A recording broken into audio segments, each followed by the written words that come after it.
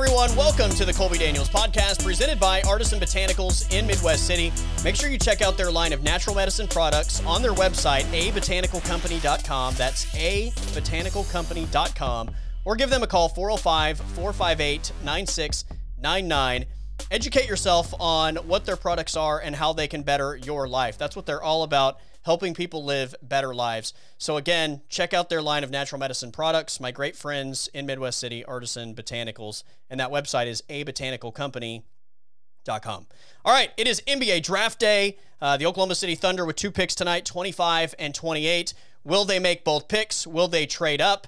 Is there that one home run guy that they feel like they can get? Maybe in the lottery, maybe after the lottery. I think this is a really interesting draft where I don't necessarily feel like there is a clear-cut, guaranteed future NBA All-Star, but I also think there are a bunch of good role player type guys in this draft, and so that part of it makes it interesting. Again, I think there are certainly some talented players that could help Oklahoma City at 25 and 28, depending on how this thing falls. I think after the top three, and the top three, I believe, in some order is going to be Anthony Edwards, James Wiseman, and LaMelo Ball. But from 4 to 15, I think this group is pretty interchangeable, and it probably becomes a situation of what you need and feeling like you're going to get a guy that might help you immediately. So, again, I think a bunch of quality players, but I just don't see those standout future all-star type players in this draft. But Sam Presti has positioned himself to make 2 picks potentially tonight, and we'll see where they go. Aaron Davis and I are going to talk about Oklahoma City's picks and maybe some guys at the end of the first round that we would like to see Oklahoma City pull the trigger on if they're available at that point in the draft. So get ready for that. Also, it's Bedlam week. We're only a few days away. I do kind of feel like the Dennis Schroeder trade and the Chris Paul trade and all of the NBA rumors around James Harden and Russell Westbrook, and maybe Harden going to the Nets with Kevin Durant, and just all the wildness that has happened in the NBA over the last few days have taken a little bit of the excitement level away from Bedlam. And maybe part of that is also the fact that both Oklahoma and Oklahoma State didn't play last week. But as we get closer, again, I think my excitement level begins to grow even more, and I can't wait for this football game on Saturday. College game day going to be in Norman. The atmosphere is going to be incredible under the lights at Memorial Stadium. So big-time matchup. Mike Steely and I will have pregame coverage on Saturday 2 hours before kickoff. I will tweet the link at Colby_Daniels, so make sure you check that out, and we will have you covered for all of your Bedlam pregame show needs. All right, today's guest, Aaron Davis on the Colby Daniels podcast. My guest every Wednesday is the one and only Aaron Davis. Aaron, it's been a crazy week in terms of the NBA. It's Bedlam week in the state of Oklahoma. The NBA draft is tonight. I'm pretty excited that we have so many things going on. But first of all, how are you? I'm doing pretty good. Bedlam is a perfect word to describe this week. Like you said, the NBA is going crazy. Just wild stuff happening on a Monday just to start the week. Obviously Bedlam football, and then COVID's rearing up again, and things get wild. We're finishing off 2020 in a wild way, and why not get it started with Bedlam week? Does the fact that the NBA draft is happening, the Chris Paul trade, the Dennis Schroeder trade, and then obviously all the NBA rumors, does that in some way take away the Bedlam enthusiasm in your mind? I haven't. I honestly have not heard anybody talk about Bedlam really all week. And I don't know if it's something to do with the fact that I honestly don't know why. I think you're right. It's probably just the Chris Paul factor, and they were, at least here locally, are finally stepping our foot into that Thunder rebuild mode and accepting the fact that it's done. Like, this era of the Thunder being a top 8 team in the West for now is over.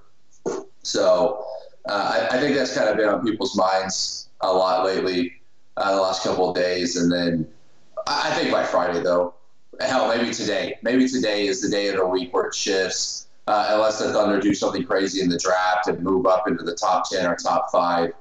Because they're not going to draft somebody at 20 in the mid-20s. It's going to excite anybody. 25 and 28, yeah. There's a very good chance that they try and make some sort of package, put some sort of package together in this draft and move up. But Yeah, I'm with you. By Friday, certainly the excitement level will be amplified from where it is today. But yeah, the Chris Paul trade, I think, it certainly got a lot of eyeballs. And then you know how the rumor mill works. I mean, when you start hearing names like James Harden thrown around, Russell Westbrook thrown around, Steven Adams' name has been thrown around still. I think there's a lot of interest in what's happening with the NBA. But the other part of this that I think is interesting is for the Oklahoma side of things. Number one, neither team played last Saturday, so we haven't watched the Sooners or the Cowboys play in 2 weeks. The last two games that Oklahoma played were Kansas and Texas Tech, and both of those games were over by halftime. So I don't know how much maybe that curbs the enthusiasm, so to speak, about what we've seen from them over the last 3 weeks. And then for the Cowboys, they're obviously, I think, trending in the wrong direction entering this game with how bad they've been offensively. And they get upset in the Texas game. They didn't look particularly great in the Kansas State game offensively, and then they also have a week off. So I think it's two fan bases that haven't really had 4 quarters of just great football in a long time entering this game. And again, Oklahoma wins in dominant fashion, but against two opponents that really didn't test you in any way, and the game was over very early. So I don't know. That's just my guess as to why we kind of have this perfect storm of maybe not nearly the same excitement level as we would get in some seasons. I'm honestly surprised with the fact that Oklahoma State is 5-1 right now and ahead of OU in the Big 12 that we haven't heard more trash talking out of Stillwater. And I don't know if that's because there's a lack of confidence with the offense up in Stillwater, or the fact that OU's defense has started to look a lot better in the last few games, especially their pass rush. And maybe they're just a little bit worried about Spencer Sanders being able to handle the pressure and the turnovers and all that stuff. I don't know. I felt like this was the year. There's going to be any year that OSU fans were going to come out of the woodworks and just talk trash nonstop for an entire week on Twitter. It would be this week, and I just haven't seen that much of it. Yeah, agreed. I think going back to the beginning of the season, I felt like these were, by a pretty decent margin, the best two teams in the conference. I picked Oklahoma 1, I picked Oklahoma State 2, and then I felt like there was a pretty decent gap between those two, and then my third was Iowa State. But I thought we were going to be entering this Bedlam matchup with two undefeated teams, and this was going to be like a top 10, maybe even top 5, depending on what was happening across the country type of matchup. And we get here, and it's so interesting how it's been a roller coaster for both teams, but certainly just in the last 3 weeks, it's been a roller coaster, where if you asked me who I thought was going to win this game 3 weeks ago, I would have said Oklahoma State. And now we are game week, and I'm trying to figure out how Oklahoma State is able to put together offense enough to win this game. It's just crazy, the dynamic and how it switched. And you enter this season, and you tell me that Oklahoma State is going to have one of the best defenses in college football, and you tell me that Oklahoma is going to lose their first 2 conference games, and everybody in the country is going to say, well, Oklahoma State obviously is going to have a great shot at winning a Big 12 title. They lose on Saturday, Aaron. They're probably not even making the Big 12 title game. So this is crazy, and it's also a crazy situation because Oklahoma State was solely in the driver's seat after the Iowa State win in this conference with, again, some incredibly talented offensive players, a defense that has wowed everybody, and you just think it's a foregone conclusion. They're going to roll through. Maybe they lose a game somewhere along the way. Maybe it's the Bedlam matchup, but you're going to pencil their name into one of those 2 Big 12 championship game spots. And now you arrive at this point, not only are they on the road, but they're the betting underdog, and it also feels like there's more pressure on Oklahoma State to win this game. And I asked this question on Twitter yesterday, who has more pressure to win Bedlam? And the overwhelming, I think, response was Oklahoma State. I would say that most years the pressure's on Oklahoma because they've dominated this series for such a long period of time. Like, you're just expected to win it every single year. So I think the pressure is on Oklahoma 99% of the time. But this is one of the rare few years where Oklahoma State seemingly has, from a talent standpoint, pretty close matchup, starting 22. They have more experience across the board, right? Oklahoma's a young team in a lot of places. The Cowboys have experience in a lot of places. And there aren't many years where you think the Cowboys legitimately have a chance to beat Oklahoma. This is one of those. And even though things are going negatively, you feel like this would be a massive missed opportunity for Oklahoma State. So again, it's kind of a weird thing where you have the betting underdog who's also on the road as the team that might have more pressure in this game. Do you think we're at the point with OU and the fan base where they're – first off, I don't really know how the college football playoff is going to work this year. I have thought about it and just tried to put my self in the shoes of the committee and, like, how do you vote on the 4 teams that get into the playoffs this year with the way the season's played out, how bizarre it's been. Like, how can you sit there and – I'll be honest, I don't even know the records of any of the Pac-12 teams. So, but, like, you look at the way the Pac-12 season played, how do you put a Pac-12 team in there? I don't know. I just can't process how you do that. But with that being said, are we at the point with the OU fan base where if they're not going to make the playoffs this season, do they really care that much about winning the Big 12 title, generally speaking? I think so. You think so? I mean, you think so? I don't know. Well, especially because at this point in time, that Big 12 title path is also through Oklahoma State. Well, that makes a difference, right? So maybe if it was like Iowa State or something like that, maybe they would feel a little bit different. I don't know. Maybe it's just college football this year just hasn't seemed. I just haven't seen the fire, I guess, on Twitter. And the fan from any fan base, really, of any college football program. Yeah. And I guess it's just been a bizarre season, and people are just kind of taking it with a grain of salt. There's not as much hatred going around.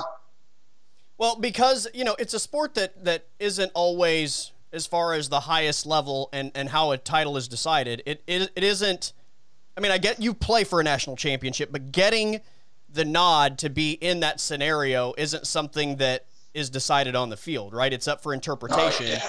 And so because of that, I think college football is driven by narrative. And in a season where you look at, like right now, the AP Top 25, Alabama 6-0, Notre Dame 8-0, Ohio State 3-0, and then you have some one-loss teams. You have Wisconsin at number 10 who is 2-0. You have Oregon at number 11 who is 2-0. Like, how do you even have that conversation? Clemson at 7-1. How do you compare a Clemson team that's played 8 games, their only losses to 8-0 undefeated Notre Dame, to an Oregon team that's undefeated but has played twice? Like, right. I lost to 8-0 Notre Dame without Trevor Lawrence too. Yeah. Not that DJ Uiagalelei was bad, but he was actually pretty good. But still, no Trevor Lawrence. Yeah, I don't. How do you even decide? Just put 8 teams in. Let's just do it this year. Test run it. If there's a perfect season to test run something bizarre, it's this year. Yeah.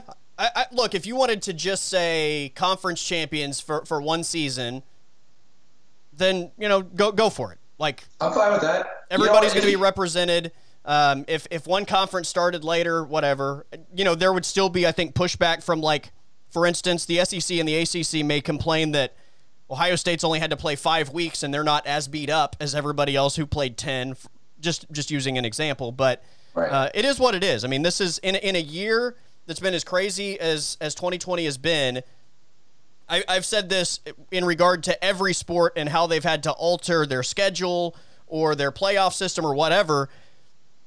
Life is unfair, and 2020 has been unfair in a lot of ways. And if you're expecting any of these sports to give you a postseason that's quote-unquote fair, then you just have your head up your ass. Like, you just have to do the best you can with what you have to work with. I don't think there is a fair way to do any of this.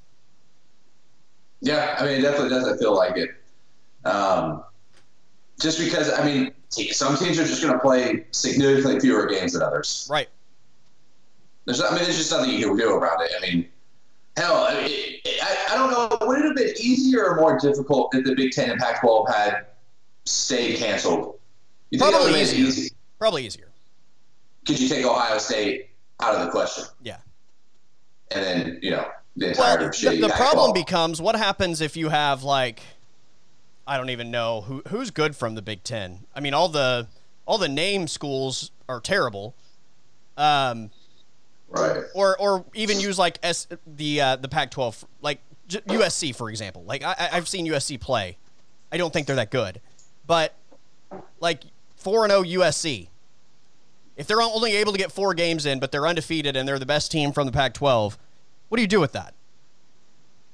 Right. Like they have a name, so they might get some acknowledgement.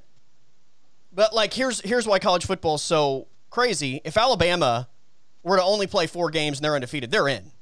Right? Like there's no question in my mind Alabama's in if they only play 4 games, no matter what.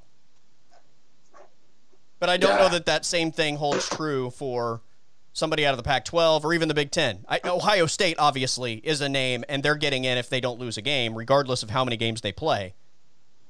Right. So Oregon or USC, whichever one you want to pick. Oregon's a good example as well. They're only playing 6 games this season.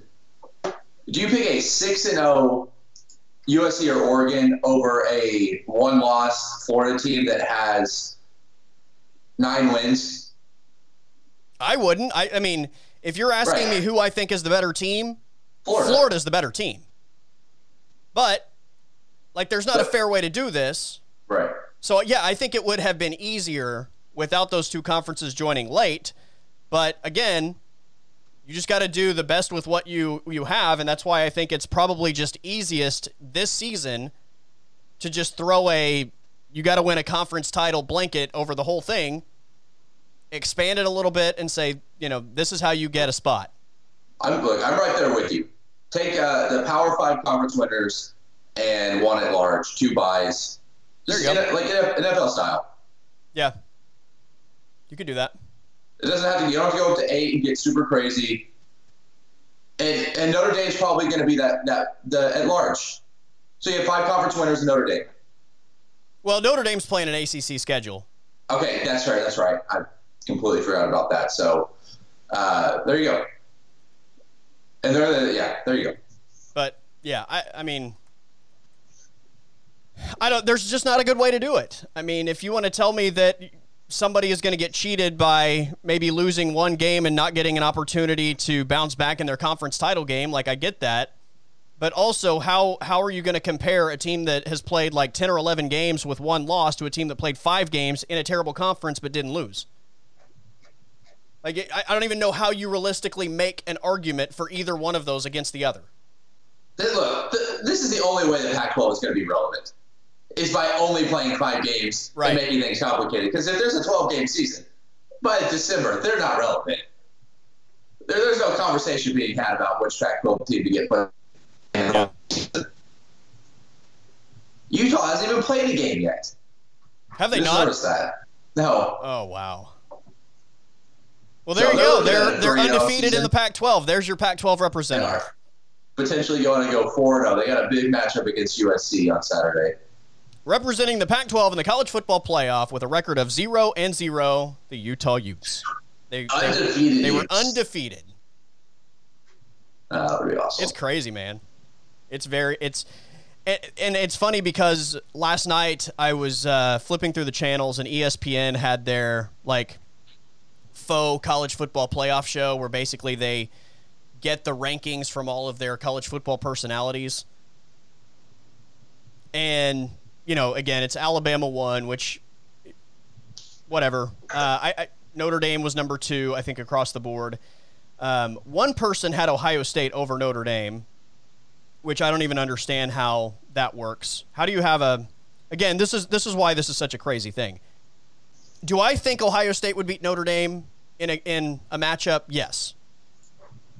But if we're ranking these teams, Ohio State's played 3 times. Notre Dame has played 8 times with a win over Clemson. Like, in what world does that equate to Ohio State being ranked ahead of Notre Dame? Yeah, I don't know. Here's a question for you, too, going off of that. So how does the Heisman work? I mean, is the Heisman awarded to the best player in college football? Because if it is, it might be Justin Fields, but how do you justify giving it to a guy that played 6 games over Trevor Lawrence, I guess? Or, how do you justify giving it to somebody that's only played half a season or half the amount of games that another player has played? Well, But answer this for me. Was Trevor Lawrence the leading candidate for the Heisman when he got COVID and had to sit out? I would, Because I think a lot of people would say yes to that. I would think so. Yeah. At least, especially narrative wise, I would say that, everybody knows he's going to the NFL, and I think people think he deserves the Heisman. I would say so. Yeah. Does him getting COVID and having to miss 2 games mean that he loses Heisman votes? Or to your point about Justin Fields, who I also think is on my short list, does him playing maybe half the games that Kyle Trask, ends up playing? Does that like, you're right. And it's funny because I feel like most college football seasons, the Heisman is as talked about as maybe anything college football related. And I feel like I've barely heard it mentioned this year. Yeah. You mentioned Kyle Trask. I think right now he's probably the leader. As long as Florida, especially if Florida wins the SEC and beats Alabama in the SEC title game, I think you have to go with Kyle Trask. Yeah. If he stays healthy. I mean, he has 28 touchdowns and they played, 6 games? Yeah. That's pretty absurd. Yeah. The way he's playing. But yeah, I think Trevor Lawrence was the leader. And I think Justin Fields is probably, if it was an MVP award, I think there's a very good case for Justin Fields being the most valuable player in college football. But yeah, I don't know. That's going to hell. Why? I maybe even just don't give a Heisman out this year.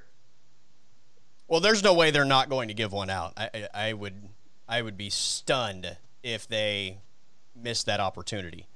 Give it to Reggie Bush. Somebody's going to get it, but yeah, again, it's. I mean, what is your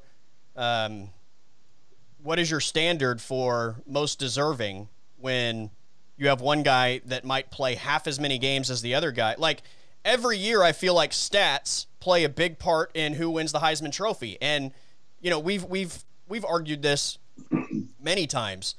Sometimes I feel like stats completely blind people as to what's actually happening on the football field, and you're not seeing true value in what a guy is doing over the course of 4 quarters for his team. You're looking at how that looks on a sheet of paper. If a guy plays half as many games, I mean, obviously Justin Fields from a statistical standpoint is not going to be close to Kyle Trask. There's just no way. It's not possible. Now, if Justin Fields continues to throw complete 87% of his passes, there's an argument for some statistical standouts there. But yeah, I mean, he's not going to have as many touchdowns. It's just not possible. So, yeah, I don't know. And, it's obviously stats for the Heisman isn't the be-all, end-all. It's a lot of narrative-driven decision-making by the voters. But it's just, it's what I don't really care for the Heisman anyway because there's just it's impossible for all the voters to watch every single one of the players, consistently. You're basing your vote off of probably watching them 4 games. Yeah. Well, and the narrative, I think, especially early to the midway point in the season, I think dictates a lot of what your selection becomes down the stretch, right? Yeah, definitely. I mean, if a guy finishes second the year before and then comes in the next year and has as good a season, he's probably going to win the Heisman. Yeah. Look, I think Kyle Trask right now is probably the front runner if I had to guess. Trevor Lawrence will still get votes, but I 100% believe that there will be voters that hold him accountable for missing 2 games or hold that against him for missing 2 games because of COVID. And I think the same thing is true of Justin Fields. I think Justin Fields is going to not get the benefit of the doubt for having played less games than like a Kyle Trask, for example. Look, and I think that Trevor Lawrence missing 2 games should be held against him. I'm not saying it's his fault that he got COVID.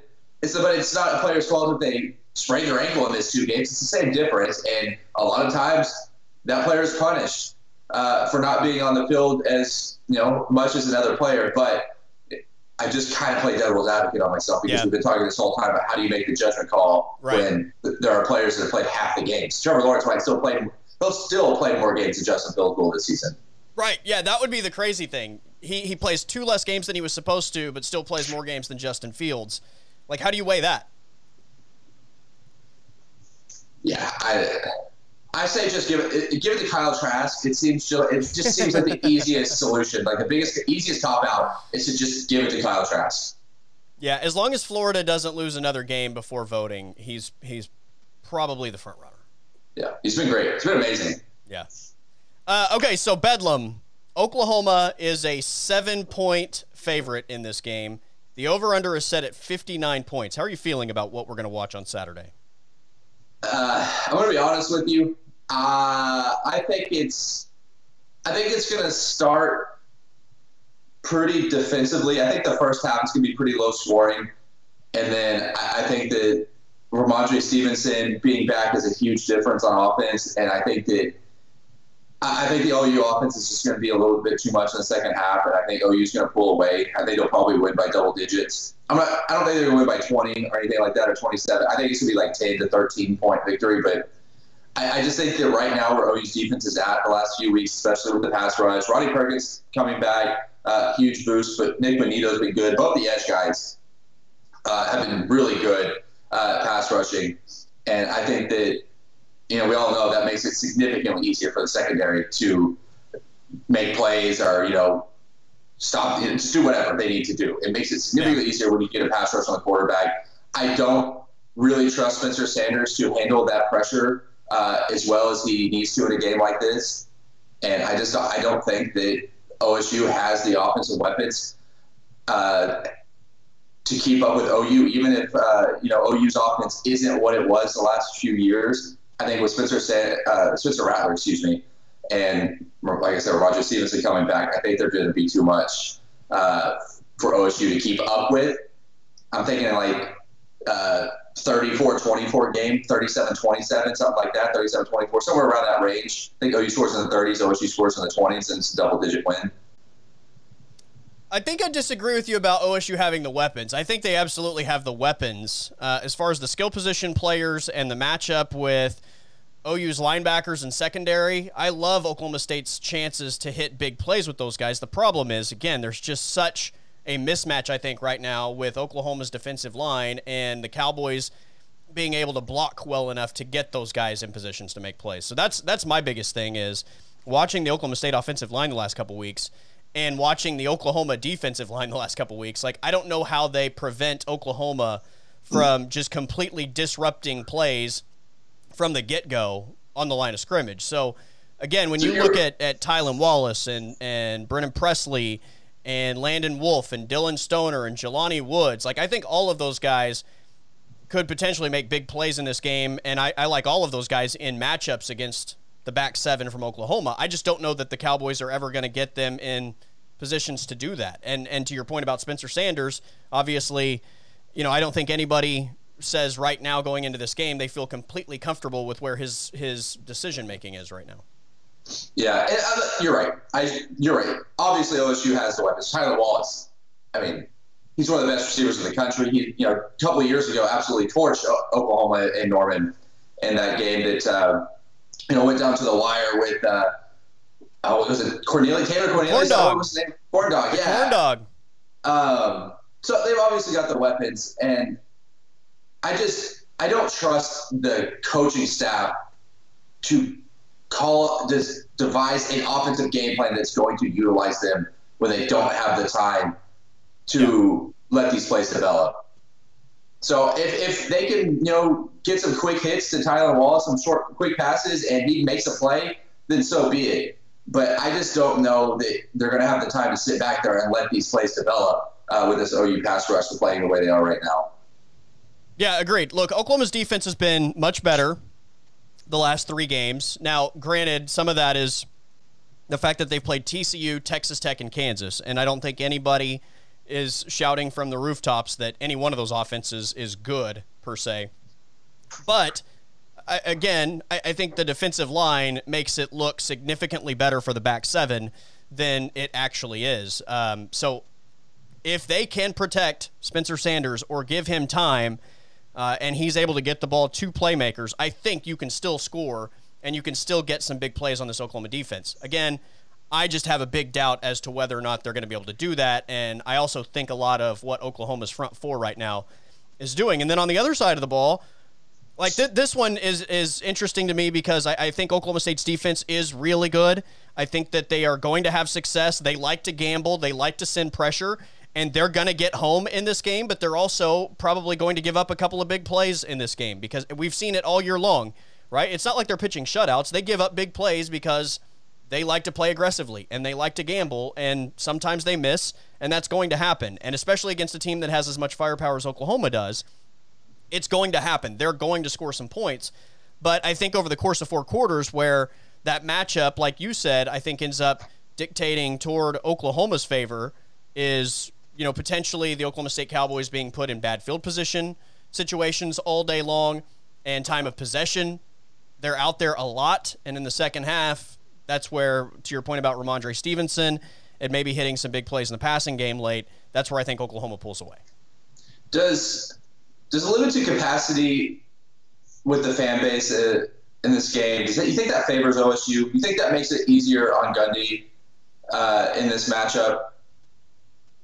I mean, I would be lying if I said that it didn't help at all for a visiting team to go into a place that's normally incredibly hostile. Well, at least on one game a year, one game every other year, right? Yeah. I mean, does it make a difference against Kansas? No. Right. But I'm curious because, we've all talked about it ad nauseum about the Gundy, and he just can't beat OU. Like, he's got this weird aversion to Oklahoma. And, it's just like this monkey he can't get off his back. And, generally speaking, he obviously has a couple wins. But generally speaking, he's been terrible against OU.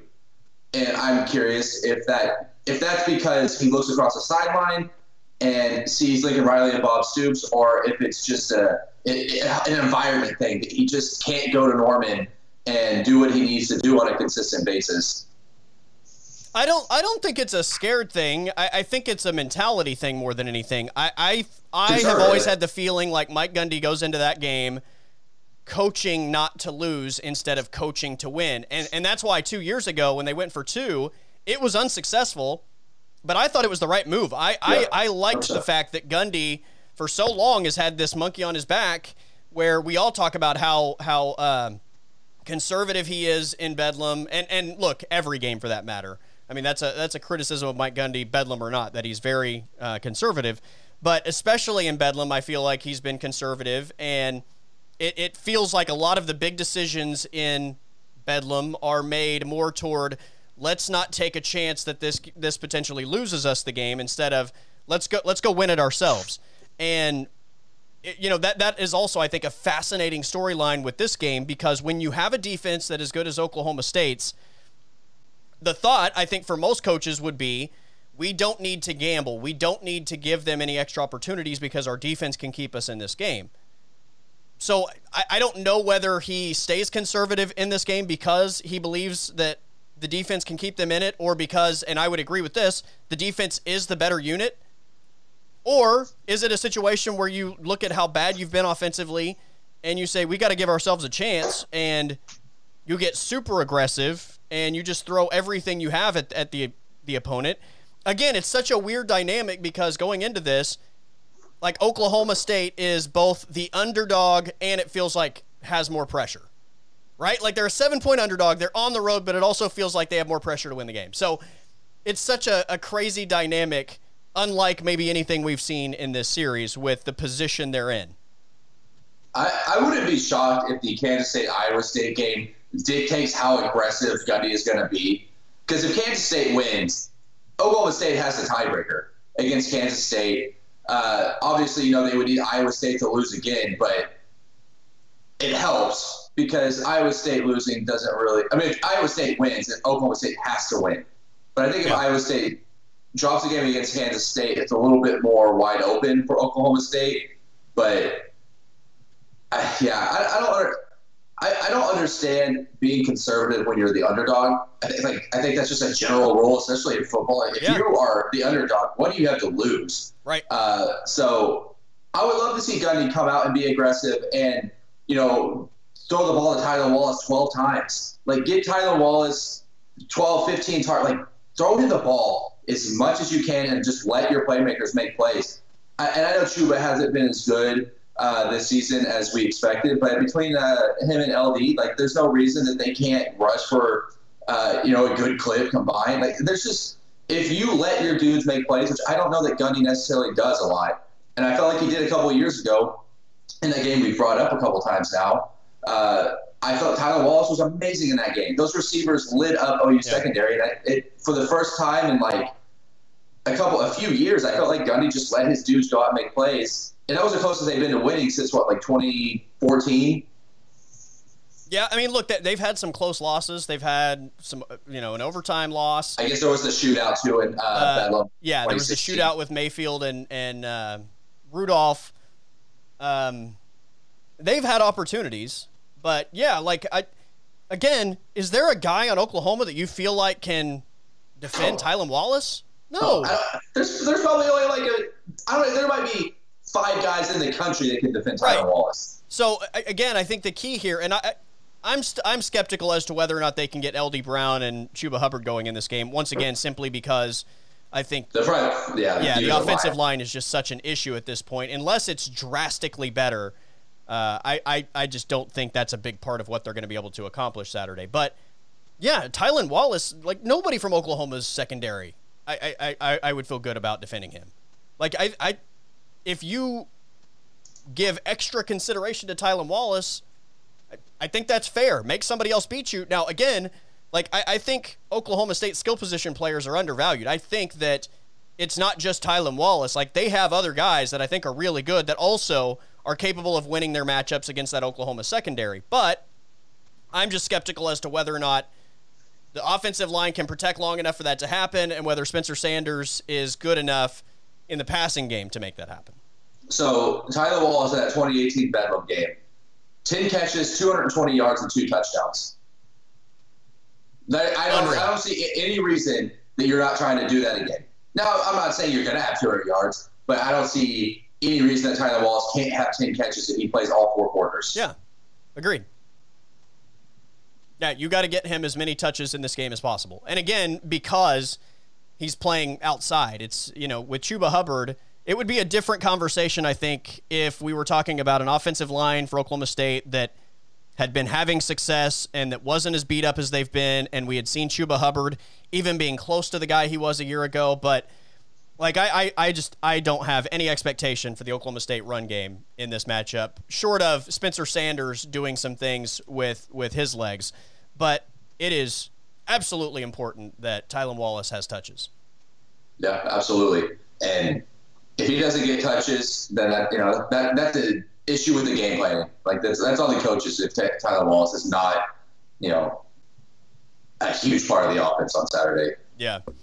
I don't know if you saw this yesterday, but PFF put out their grades for the Power 5 conference quarterbacks on the season. Now, again, understanding that not everybody has played the same amount of games, Justin Fields, through 3 games, has the highest grade of any Power 5 quarterback at 93.9. Mac Jones from Alabama is second at 93.8. Spencer Rattler is third at 92.2, above Trevor Lawrence, who is fourth at 91.3. I definitely agree with the first one. Obviously we're not taking how many games they played into account here. Spencer Rattler being above Trevor Lawrence is that's pretty jarring. I mean, and don't get me wrong, he's made some amazing plays. Yeah. But I've also seen quite a few boneheaded plays by Spencer Rattler, and stretches where he looked like a freshman. Yeah. And I trust PFF. PFF's one of those metrics and one of those sources that I take to heart because it's just pure analytical data. There's no opinions going into what they're posting, but that's shocking. It really is. And I can't. Trevor had a bad game this year that I'm just not remembering. I don't think so. But I'll tell you what I think a lot of this also is, from a statistical standpoint and from a game standpoint, we see how many times every game Spencer Rattler makes the right play and somebody drops a touchdown pass. What's the number? 8 drop touchdown passes, I think? It's that's just touchdowns alone. Yeah, and that's just touchdown passes. PFF is grading that as the right play Yeah, those are assumed for completions. Yeah, in the stat sheet, it goes down as an incompletion, but from a grading standpoint, PFF, that's a good grade because he made the right play. He made the right throw. It was where it needed to be. It just didn't result in what you wanted it to result in because of something outside of Spencer Rattler's control. So that's for the people that don't understand how that works. Like, they're grading you on what you are doing and what your job is within a play, not necessarily the way the play turns out, right? Yeah, and I'm not necessarily surprised that Spencer's in the top 5. I'm just more surprised that Trevor Lawrence is that low. Fourth, yeah, and he's not even. They also posted just all of college football, and Trevor's not even in the top. He's not in the top 5. Zach Wilson for BYU's third when they took into account the entire landscape of college football. So. Yeah, I guess I just kind of I haven't watched every Clemson game, obviously, but just a little surprised that he's out of the top 5 and out of the top 4 in the Power 5. Yeah. Well, they also have Travis Etienne, and he accounts for a lot of big plays within that offense. And here's the other thing: this also, again, going back to the way PFF does things.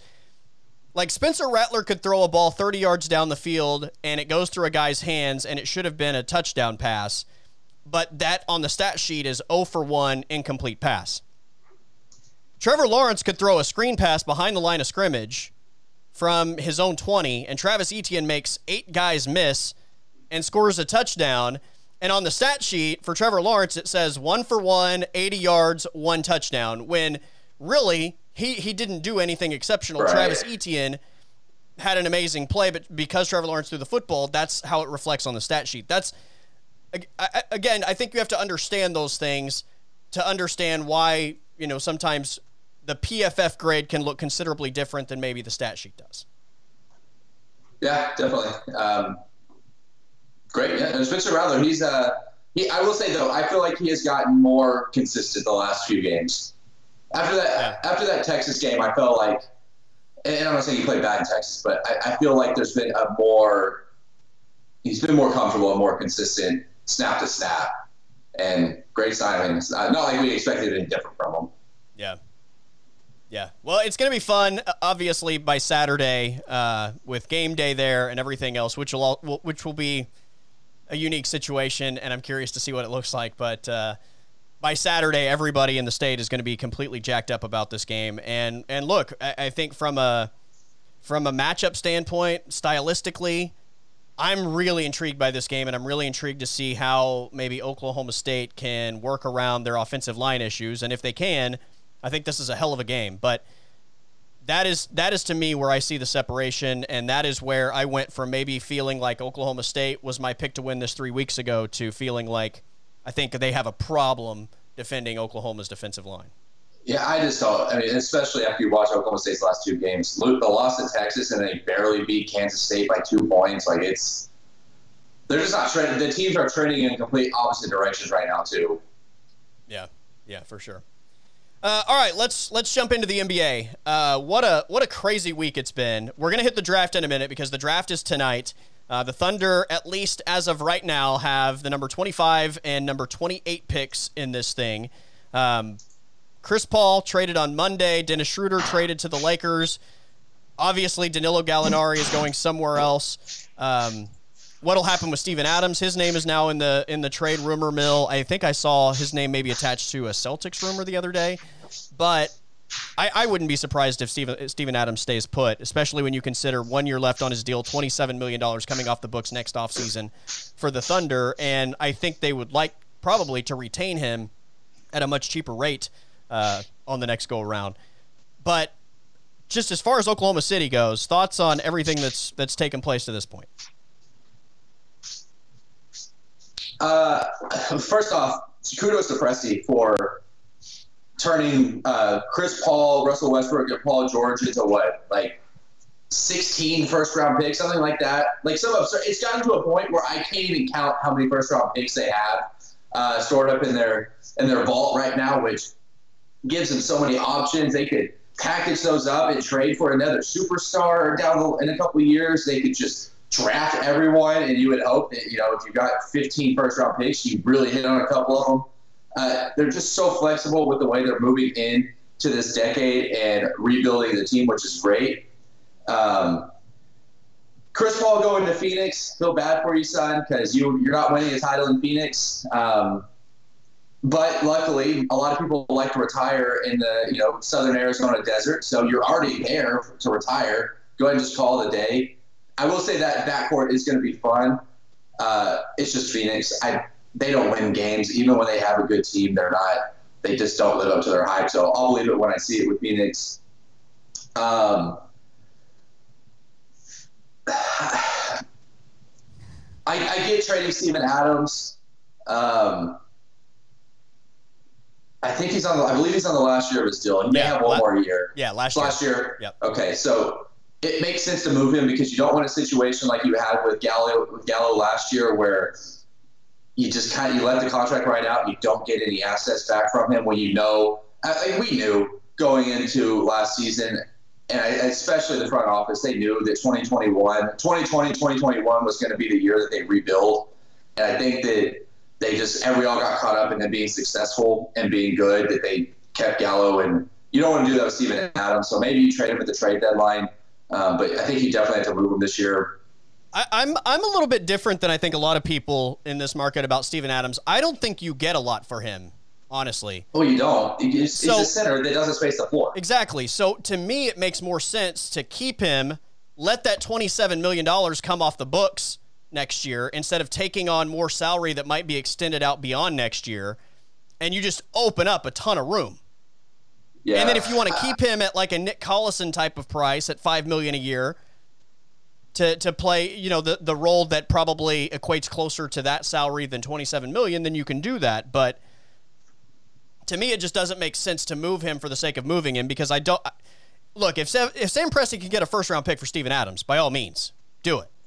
I just don't think anybody in the NBA right now would give away a first-round pick for a center that doesn't give you offensive versatility. Which is why Boston makes perfect sense, though, because that's the center they look for. I mean, the Daniel Theis, Theis, whatever the hell you say his name, Dennis Cantor, they play him situationally. Right. With the way that they construct their roster, they want that big bruising center that, kind of just stands under the basket and protects the rim and can get some offensive rebounds. So Boston makes sense, but they kind of already have Steven Adams type play. I don't know if he really goes to any team and makes them significantly better over something that they could get for cheap, like Dwight Howard. What's the difference between Dwight Howard, JaVale McGee, and Steven Adams? Steven Adams $27 million? $27 million on your cap? Steven Adams is better, but he's not better in areas that makes a huge difference in 2020 NBA basketball. Right. So, yeah. I mean, I wouldn't be surprised if they didn't trade him. Hell, I agree. I think the move – you talked me into it. The move is to keep him. Keep him long term. I don't know if he's ever talked about winning a title being a priority for him. Yeah, I mean, if he wants to move on, then sure, do him a solid. But finding the right trade partner is important, and you're not going to move him and take on a bad contract. So if you're not getting a good pick, it makes more sense to just pay him the $27 million this year. He's also, if you consider this, Aaron, they traded Schroeder, they traded Chris Paul. You've got to have a floor, which I know Oubre and Rubio help get to that, because you've got a bunch of young contracts. Let the $27 million expire, and then you're obviously going to reinvest that in your young players when you have to redo those deals. But I just don't see it making any sense unless you're getting picks to move Steven Adams, because his money is gone after this year, whereas if you trade him anywhere else, you're taking on more money probably for more years. It just makes zero sense when you're trying to rebuild. Yeah, looking at their roster right now, because you mentioned the floor for this season. Hang on, I'm trying to find the.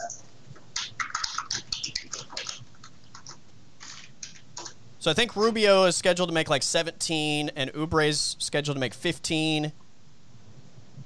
You lost Gallo's money. Schroeder's money's gone. Danny Green, I think, is in the 15 range.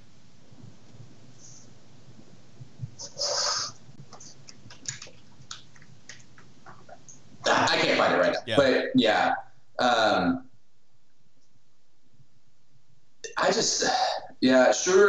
the Schroeder trade hasn't been official yet, has it? What do you mean by official? The Schroeder trade to LA. I mean, it's as official as it can be. Okay, they just have it. Okay. Because it's that stupid thing where because it's a draft pick, like tonight, the 28th pick is going to put on a Lakers hat, which is I hate. It's one of the dumbest things in the history of basketball. But like it's as official as it can be because it involves a draft pick. Like it's not just I don't know how whatever they do. The 28th pick tonight's going to put on a Lakers hat, but it's the Thunder's pick. Okay, I thought that it was official. I was just looking at their the SPO track for the Thunder, and they still had Schroeder's contract on their active roster. So I wasn't sure if it had it official yet. But Danny Green's making the same amount of money as Schroeder, so that's not really going to affect anything. Yeah, look, maybe if you can convince Shea to sign an extension, maybe you just go ahead and sign him to an extension. Yeah. Maybe you trade Oubre and then sign Shea to an extension and get your salary up to that floor, because it's definitely not going to be at the floor, I would imagine, if they cut, Oubre or Rubio's salary down. But if the Thunder move up tonight, I think Kelly Oubre is involved in the trade. Yeah, I don't know who else would be. Maybe, T. Ferg's not really going to have a lot of value. I mean, they've got young guys. I just don't know if these young guys are people that other teams like look and see a future value in as more than, a second unit guy. Like, I don't know Hamidou Diallo, if Cleveland is looking at Hamidou as anything more than, an 8th or 9th guy on a bad team. Yeah. But I saw, so I wanted to bring this up because it was the stupidest thing I had seen all week. Looking at mock drafts is on Bleacher Report, so take it for what you will. Okay. It's Bleacher Report. This should be good. And this guy, I should have looked at his name so we could trash him by name, but I don't remember his name. First pick overall, he had the Oklahoma City Thunder trading up to number 1.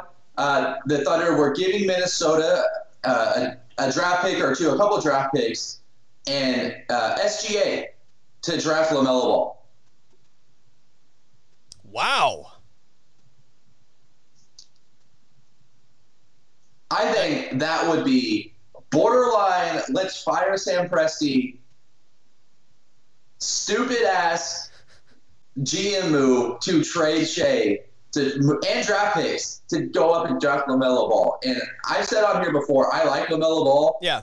But you have a proven thing in Shea that has his floor, we know what his floor is, and he's a good NBA player. His ceiling, who knows what his ceiling is? You're going to trade him for LaMelo Ball? Well, the problem with LaMelo, like, I was always under the impression watching LaMelo highlights that he was a great shooter. He's not terrible. And he's not terrible. Or I guess maybe the impression was that he has a lot of range. Maybe that's the better way to say it. But, like, I was watching a draft special maybe 2 days ago, and they were comparing LaMelo Ball to Lonzo Ball, and they were, like, going through all the different things, like defense, Lonzo Ball, better defender than LaMelo Ball, and they got to shooting, and they said Lonzo Ball is a better shooter than LaMelo Ball. That pretty much cemented it for me that LaMelo Ball is not the best player available in this draft. If Lonzo Ball is a better shooter, Lonzo Ball is not a good shooter. Yeah. I'm not saying he's just the worst ever, but no.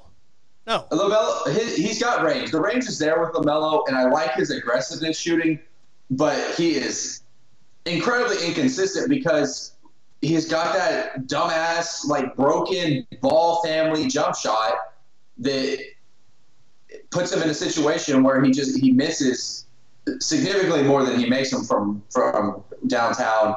Yeah. But for me, the difference with LaMelo and a guy like Anthony Edwards, it's just Anthony Edwards seems a little bit more timid to me. And if I'm drafting a guy in the top 5, top 3, I need to get somebody that's aggressive. Like, I need to get somebody that I don't feel is going to come into the NBA and line up against Chris Paul or Kyrie or LeBron or whoever it might be and be intimidated.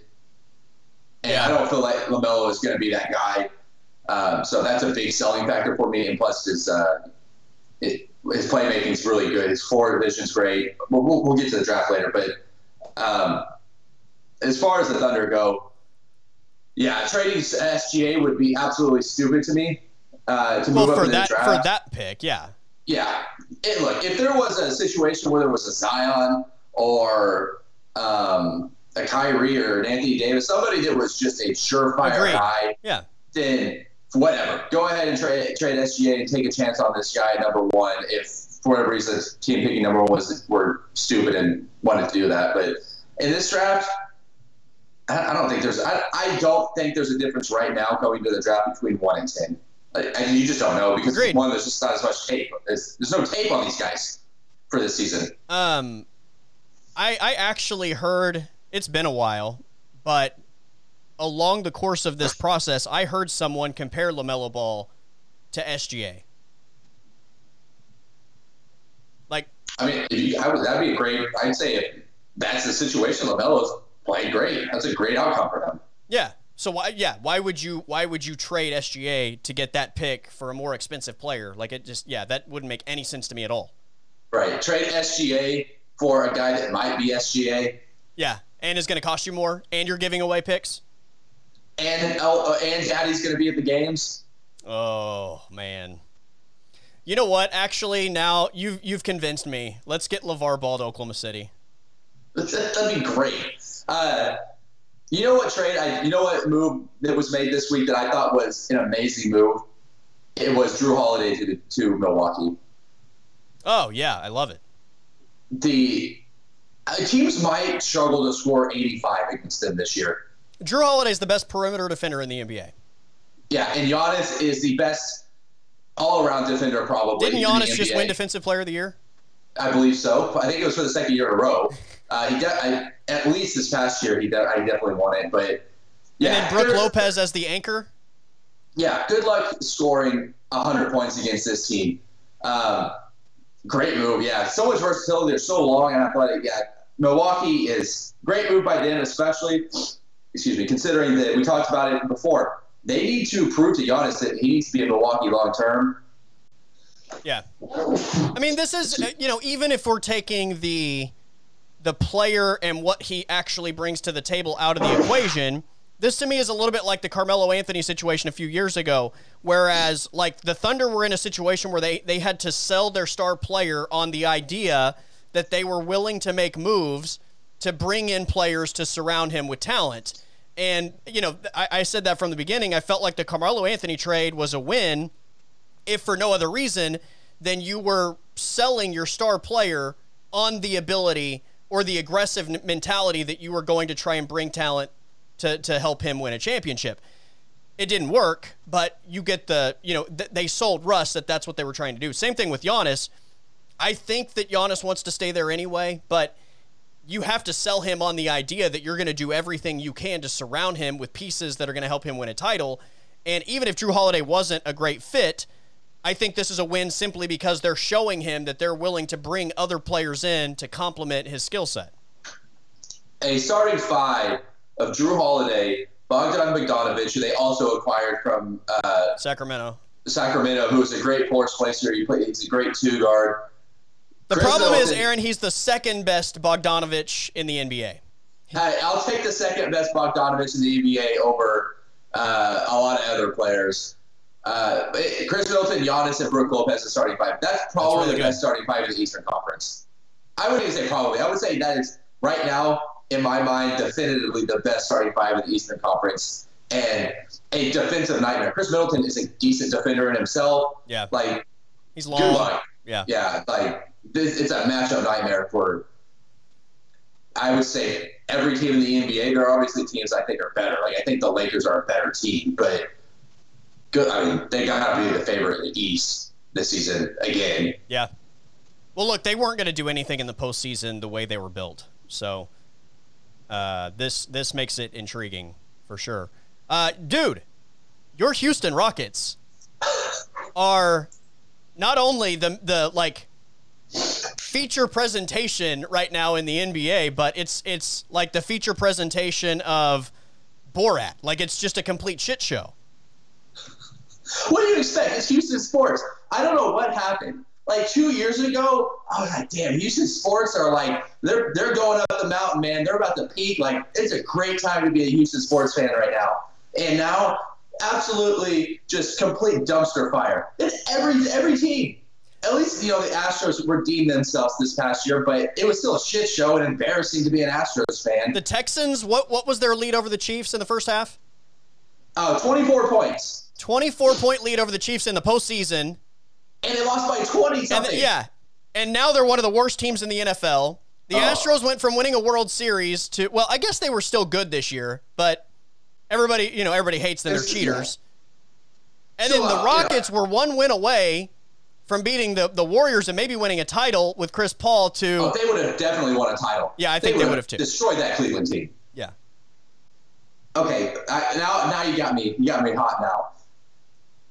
The Texans, just for a second, I got to get on the Texans.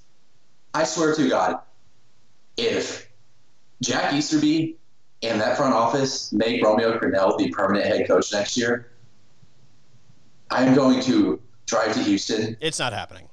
And the fact that I wouldn't think it was going to happen, but the fact that they even put out a report that they're considering it, somebody needs to be of course they're going to say I don't think I've ever seen an interim guy ever get told you have no shot at getting the head coaching job. He is 70-something years old. Yeah, he's not going to be the guy. He better. Don't even. The fact that they put the report out Aaron, there just got me hot. When have you ever heard an interim coach get told, we need you to be the interim, but you have zero chance at getting the head coaching job next offseason? I'm in the camp that it happens all the time, but did anybody, just don't say anything. Yeah. It's week 11. Just don't say anything.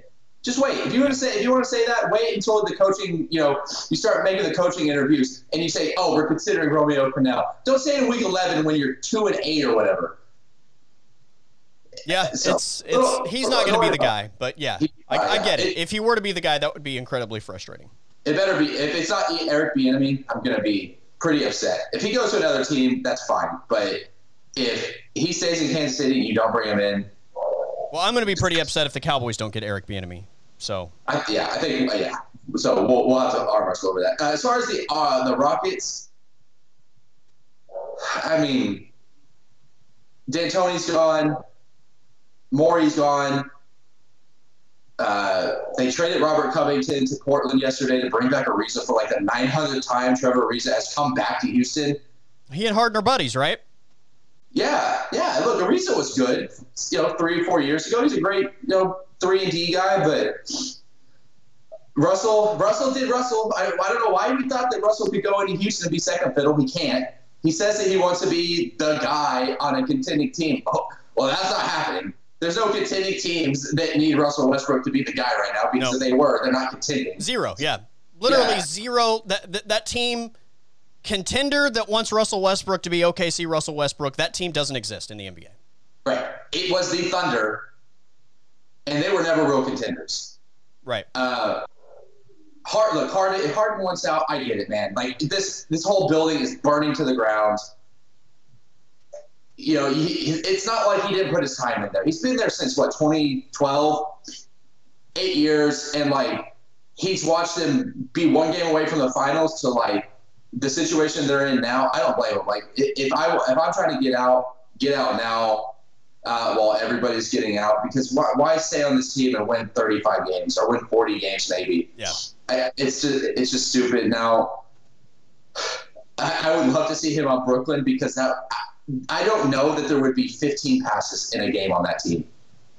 It would be crazy. He turned down $50 million a year for 2 seasons on that extension. Harden did. $100 million for 2 years. He turned it down. I get it, man. I wouldn't want to be there either. And there was a rumor floating around that there were conversations between Houston and Washington for a John Wall Russell Westbrook swap. And I'm just like, why? What the hell does that do? I feel like that probably happened, and then Scott Brooks was like, "No, we're not doing that." Russell Westbrook, the same Russell Westbrook from Oklahoma City. No, I'm all right. I'm all right. I want to keep the point guard that hasn't played in the NBA in 2 seasons Right. No thanks. I'd rather pay John Wall $45 million a year to not play and throw up gang signs at the YMCA Yeah. than have Russell Westbrook play 82 games for my team How again. about the report yesterday? Because about a week ago, there was a report that the Knicks were potentially interested in bringing in Russell Westbrook. And then yesterday, a new report surfaces that there are members of the Knicks front office that don't think bringing in Russell Westbrook is a good idea. Like, how bad is your stock when the New York Knicks, who have zero, like even few, I guess RJ Barrett is still, could become something. But other than RJ Barrett, they literally have nothing on that roster that's appealing. And to just say that you have big concerns about whether or not you would even want Russell Westbrook, that's pretty damning. I mean, if you bring Russell Westbrook in right now, he's what, 31? 32, actually. Yeah. He's 32. You still have to pay him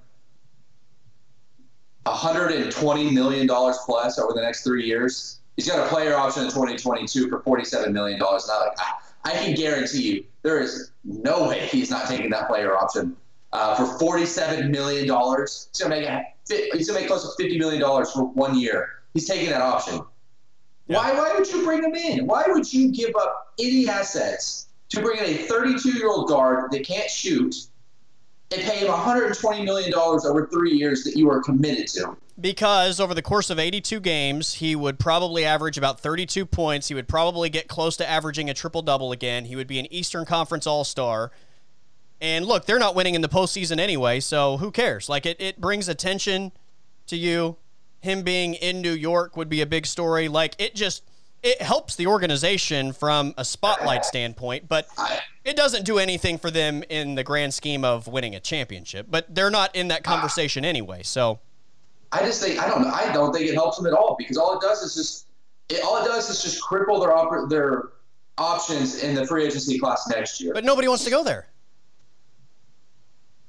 Yeah, but you don't even have an option to get people in if you were paying Russell Westbrook $50 million. Well, that's true. I mean, at some point, though, you have to start evaluating the situation you're in, and you see that every offseason, people don't want to go play for you. At some point, it's kind of like the Oklahoma City thing. Like, the Thunder have to make things happen. They can't rely on players saying, hey, I want to go play in Oklahoma City. I think the Knicks have kind of reached that level where every year we attach players' names to the New York Knicks, and nobody ever wants to go play for that organization. So at some point, you have to just go get somebody. And again, Russell Westbrook, to me, makes all the sense in the world for the New York Knicks because they're not good anyway. He brings a spotlight. They're not going to win the postseason, but again, they're one of the worst teams in the NBA, so why not? But he's not going anywhere that's a contender. No, absolutely not. There's no chance he's going to a contender. That's completely out of the question. I said last Thursday, I asked the question last Thursday on the podcast, legitimately, how many teams can you name that you think would be a fit for Russell Westbrook, not only from a standpoint of them allowing him to play OKC Russ basketball, but from a standpoint of you don't want to curb the growth maybe of some young talent. And I could only think of two, and it was the New York Knicks and the Charlotte Hornets, and then a buddy of mine threw in the Detroit Pistons. But other than that, can you think of any other spots where that makes sense, where he can play that style of basketball, but you're also not curbing the growth of maybe some young players? So the first team that came to mind because it's a roster that I feel like could use a guy like Russell Westbrook, but just personality-wise, I don't think it would work. That's Miami. I think that they could use an offensive guy that could take over games, but it just wouldn't work. I mean, personality-wise, there's no way it would work with Jimmy Butler and Eric Spoelstra and all that. So, that's not a good fit. I think their offense would actually become worse. They move the ball really well, and Russell Westbrook isn't that guy. He could be stagnant, yeah. Yeah. Detroit's interesting. They really have nothing other than Blake Griffin, so yeah. I guess that could work. Just let Derrick Rose and Russell Westbrook take turns. Yeah, Charlotte would work. I mean, they have nobody. Terry Rozier is not a guy that you're going to build your future around. Right. I'm telling you, there's less than 5. And the Knicks have already expressed concerns about whether or not they would even want to bring him in. Yeah, well, Washington would work, but as far as Houston, the trade doesn't make sense to me. If I'm Washington, I don't make that move either. I mean, Bradley Beal is your guy. Do you want – I don't like the Bradley Beal-Russell Westbrook pairing. At least John Wall is a passer. Yeah. The Knicks will work. The Knicks have nobody. Russell could go in there and just shoot it 70 times a game, and nobody's going to say anything. Right. Orlando, maybe. Yeah, I guess Orlando makes sense. Orlando doesn't really have any young guys that I'm looking at and saying this guy needs to,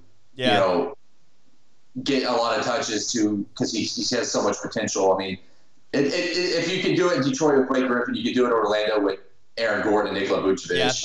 I would agree. I would add Orlando to that group. Yeah, I mean, good luck, man. Yeah. And good luck getting those teams to outside of New York. What's the incentive for Orlando or Detroit to bring in Russell Westbrook? Zero.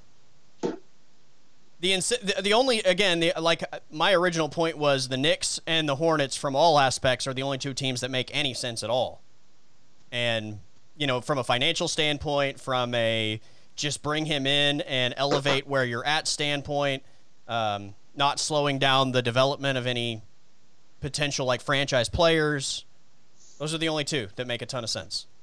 Yeah. And look, if they do that, if Charlotte pulls in Russell Westbrook, hell, maybe you have a Russell Westbrook, Anthony Edwards combo in your backcourt. That's athletic. I'm sure there's some people in the Oklahoma City front office that are just getting super excited about that, how athletic and long that backcourt is. But yeah, good luck. I mean, Chicago. Billy Donovan might actually set the building on fire if the Bulls brought in Russell Westbrook. Billy Donovan might walk in and just give the ownership of Chicago his badge and gun if they trade for Russell Westbrook. I just see Billy Donovan, who's one of the nicest guys in the world. I see him walking into the front office with 2 tanks of gasoline and just pouring it, lighting a cigarette on his way out, and flicking it and watching the whole thing go up in flames. I couldn't imagine being Billy Donovan dealing with Russell Westbrook for a couple of years.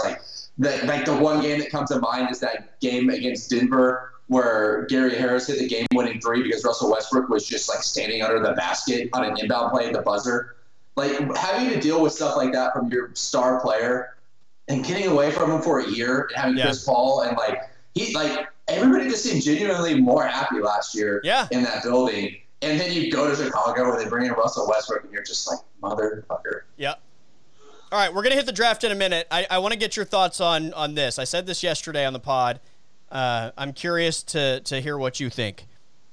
Chris Paul leaves behind a more lasting legacy in Oklahoma City, having only played 1 year, than any one of the big 3 former MVPs that were here. So from the perspective of, I guess it just really depends on what the actual perception of Chris Paul is from other NBA players. Because, is it the Chris Paul from 5 years ago that everybody said was a pain in the ass and difficult to play with? Or is he, the guy that is leading the players union and everybody kind of looks up to, which I feel like that's the real Chris Paul. I feel like Chris Paul is respected and looked up to by all the NBA players. If he vouches for this organization and says this is a great organization to play for, that will put the player first and do what you need to do and help you, and the fan base loves you no matter what, and all that stuff, then I think it is, because I don't think Russell Westbrook and Kevin Durant, and James Harden for that matter, I think James Harden wasn't here long enough to really vouch for the organization. But Kevin Durant and Russell Westbrook, I don't think they have that league-wide respect as far as their opinions. Now, basketball on the floor, sure, they have the respect, but I just don't think that their opinions hold as much value as a guy like Chris Paul does. And, who knows? Maybe if Chris Paul had this happened 5 years ago, maybe Al Horford signs here. Maybe Pau Gasol comes here. Opinions hold a lot of weight in the NBA these days. I mean, we've seen it year after year with these guys linking up together in random places, Brooklyn. And I think the thing that I would add to that is his impact on the players that he leaves behind on this roster, and them being around him for a season, them learning how to be professionals, them learning the value of hard work and team camaraderie and just, teamwork in general. Like, I feel like those guys are in a better place today than if Russell Westbrook were the point guard of that team and he moved on this year. Yeah, and look, I've said this before. Chris Paul was one of the, like, I don't want to say best interviews, but, like, as far as, like, professionalism and, like, Chris Paul was, like, one of the only players that I felt like I went into that locker room, and this is when he was in Houston. I went to that locker room, and he talked to the media with, like, a respect and, like, understanding that everybody there was just trying to do their jobs. Like, so many players in the NBA just will roll their eyes and give you, 2 or 3 word answers, but, like, he would try and have a conversation with the people, and I think that too goes a long way with Chris Paul, and just, like, kind of being the guy that understands how to do his job well. And yeah, I mean, with young guys, like, there's no way you can convince me if Russell Westbrook was here last year that Hamidou Diallo improves the way he does, or that Lou Dort scores 30 points in a playoff game. Like, you would have nothing to be excited about for the future on this team if Russell Westbrook was there last year. Even if SGA was on the team, I still don't think that we're looking at SGA the same as we are now. Agreed. All right, NBA draft tonight. Let's before we get to the Thunder's picks late in this thing, assuming they don't trade up or trade into the lottery in some fashion. I asked you a week ago if you thought there was a clear-cut best player available in this draft. You said that in the moment you would think it was LaMelo Ball, but a week later, how are you feeling? I've changed my mind. Okay. So I think LaMelo's 2 right now. I will be shocked if he goes number 1 unless Minnesota trades it, because D'Angelo Russell, LaMelo Ball, like, I just don't see the reason to take LaMelo Ball if you have D'Angelo Russell. Great. So if Minnesota trades out and, like, say a Charlotte or a Chicago trade up to 1, I could see LaMelo going number 1. But my favorite player that I have watched, my favorite player I confidently can say is Obi Toppin, the kid out of Dayton.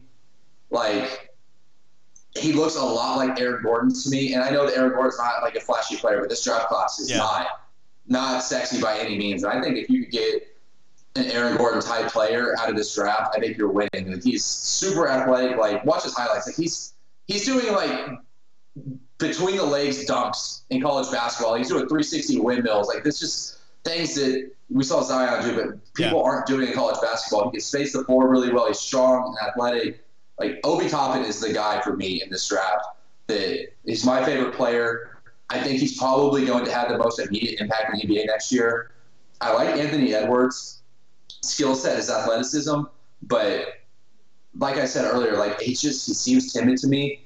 And if you're timid playing SEC basketball, then how aggressive are you going to be in the NBA matching up against the dudes that you're going to match up against on a consistent basis? So Anthony Edwards, like, the skill set's there. It's the mental side that kind of worries me with him.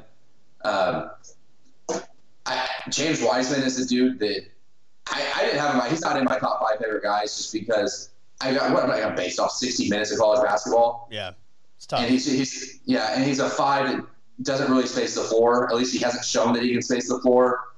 And get me out on that. Like, I don't care about rim protecting centers anymore that can't shoot. I like Ty Halliburton at Iowa State. He's another dude that I like. He's a long, athletic point guard.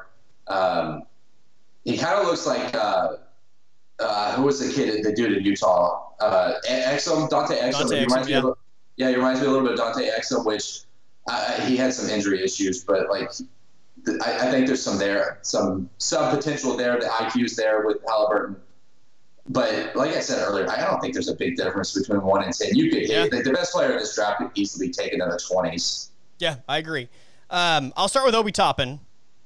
So I had to watch, like, probably 5 videos of him to feel like I got a bunch of versatility, because part of the problem with a guy like that, he's 6'9", he plays at Dayton, so most of the competition that he's playing against, like, the majority of the dudes that are on the other team are like a foot shorter than him.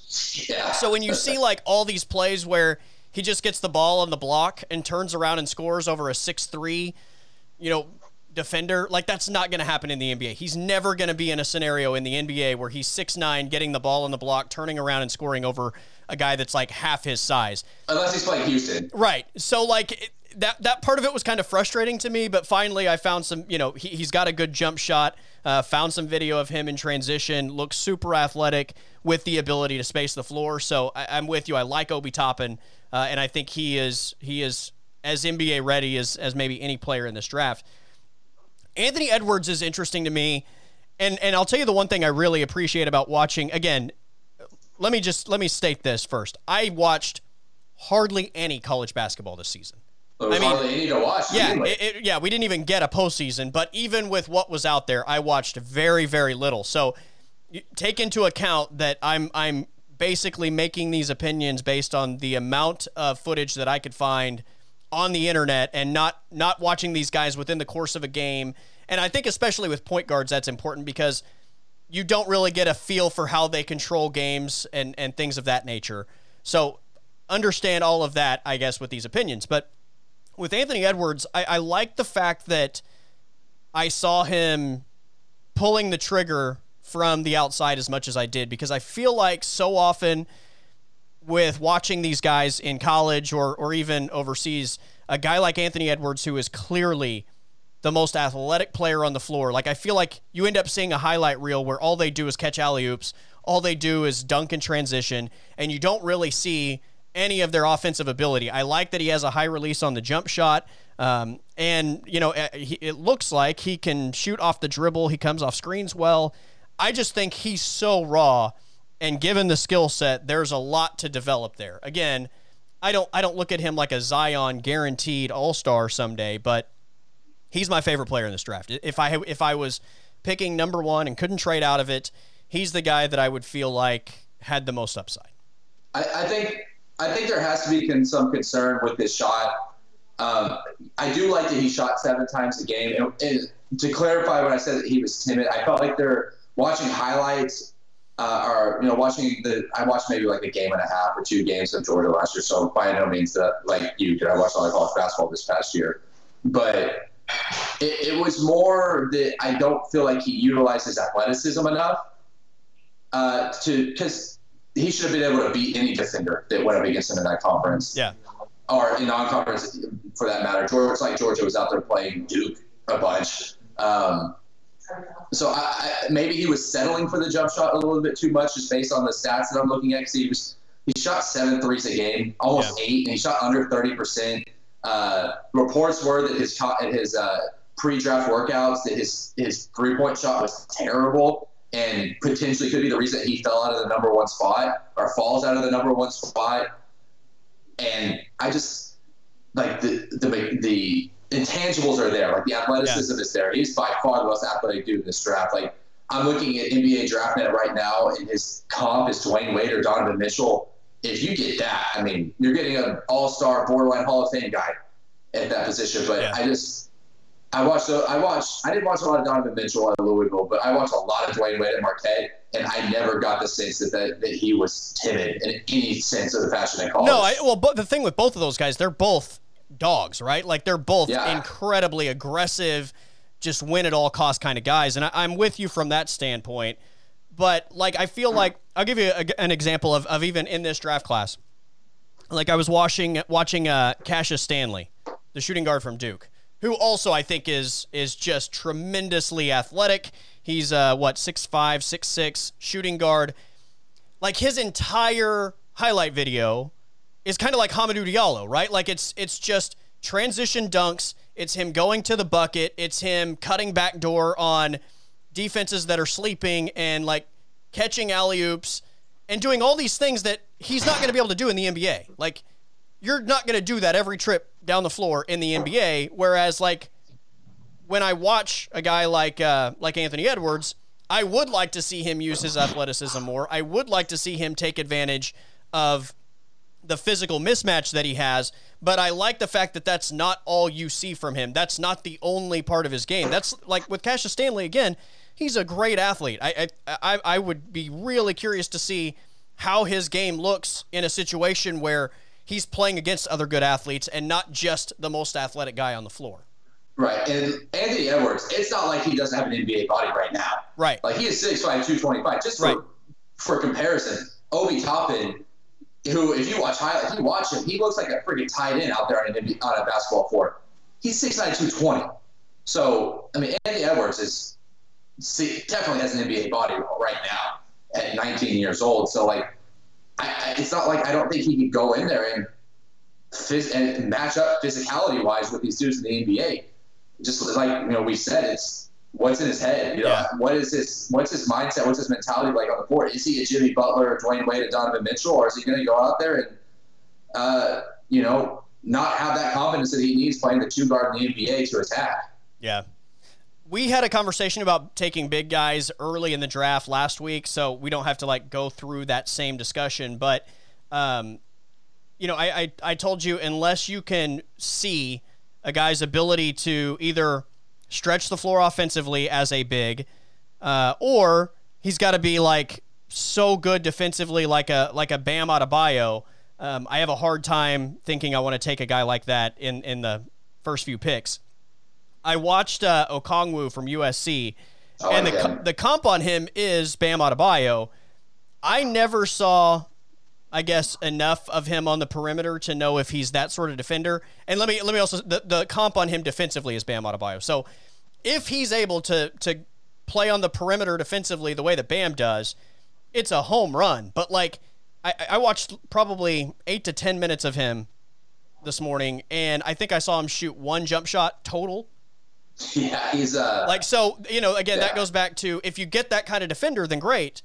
But if he gives you nothing away from the basket offensively, once again, you're kind of putting yourself in a bad position with a guy that you're taking that high. Yeah, as far as bigs go, I like Okongwu. James Wiseman is highly touted, and he's up at the top of every mock draft. But I just, like I said a few minutes ago, 60 minutes of a dude that's just a rim protector and just stays around the basket. Like, if I saw some tape of him shooting and spacing the floor, I'd feel way more confident. Like right now, I'm looking at a mock draft that has Minnesota taking him one. Why would Minnesota take him one? Unless, they're anticipating him trading out of that spot. But I think James Wiseman falls a couple of spots. I don't think he's a top 3 pick because if I'm a front office, how am I drafting a dude based on 60 minutes of college basketball and some high school tape? Yeah. Unless it's not LeBron James or Kevin Garnett. Right. Yeah, it's tough. I think that there is a lot of upside with him. I think that we don't know how good he can be. But yeah, I'm with you. The problem is, again, I just don't think there are a lot of elite players in this draft.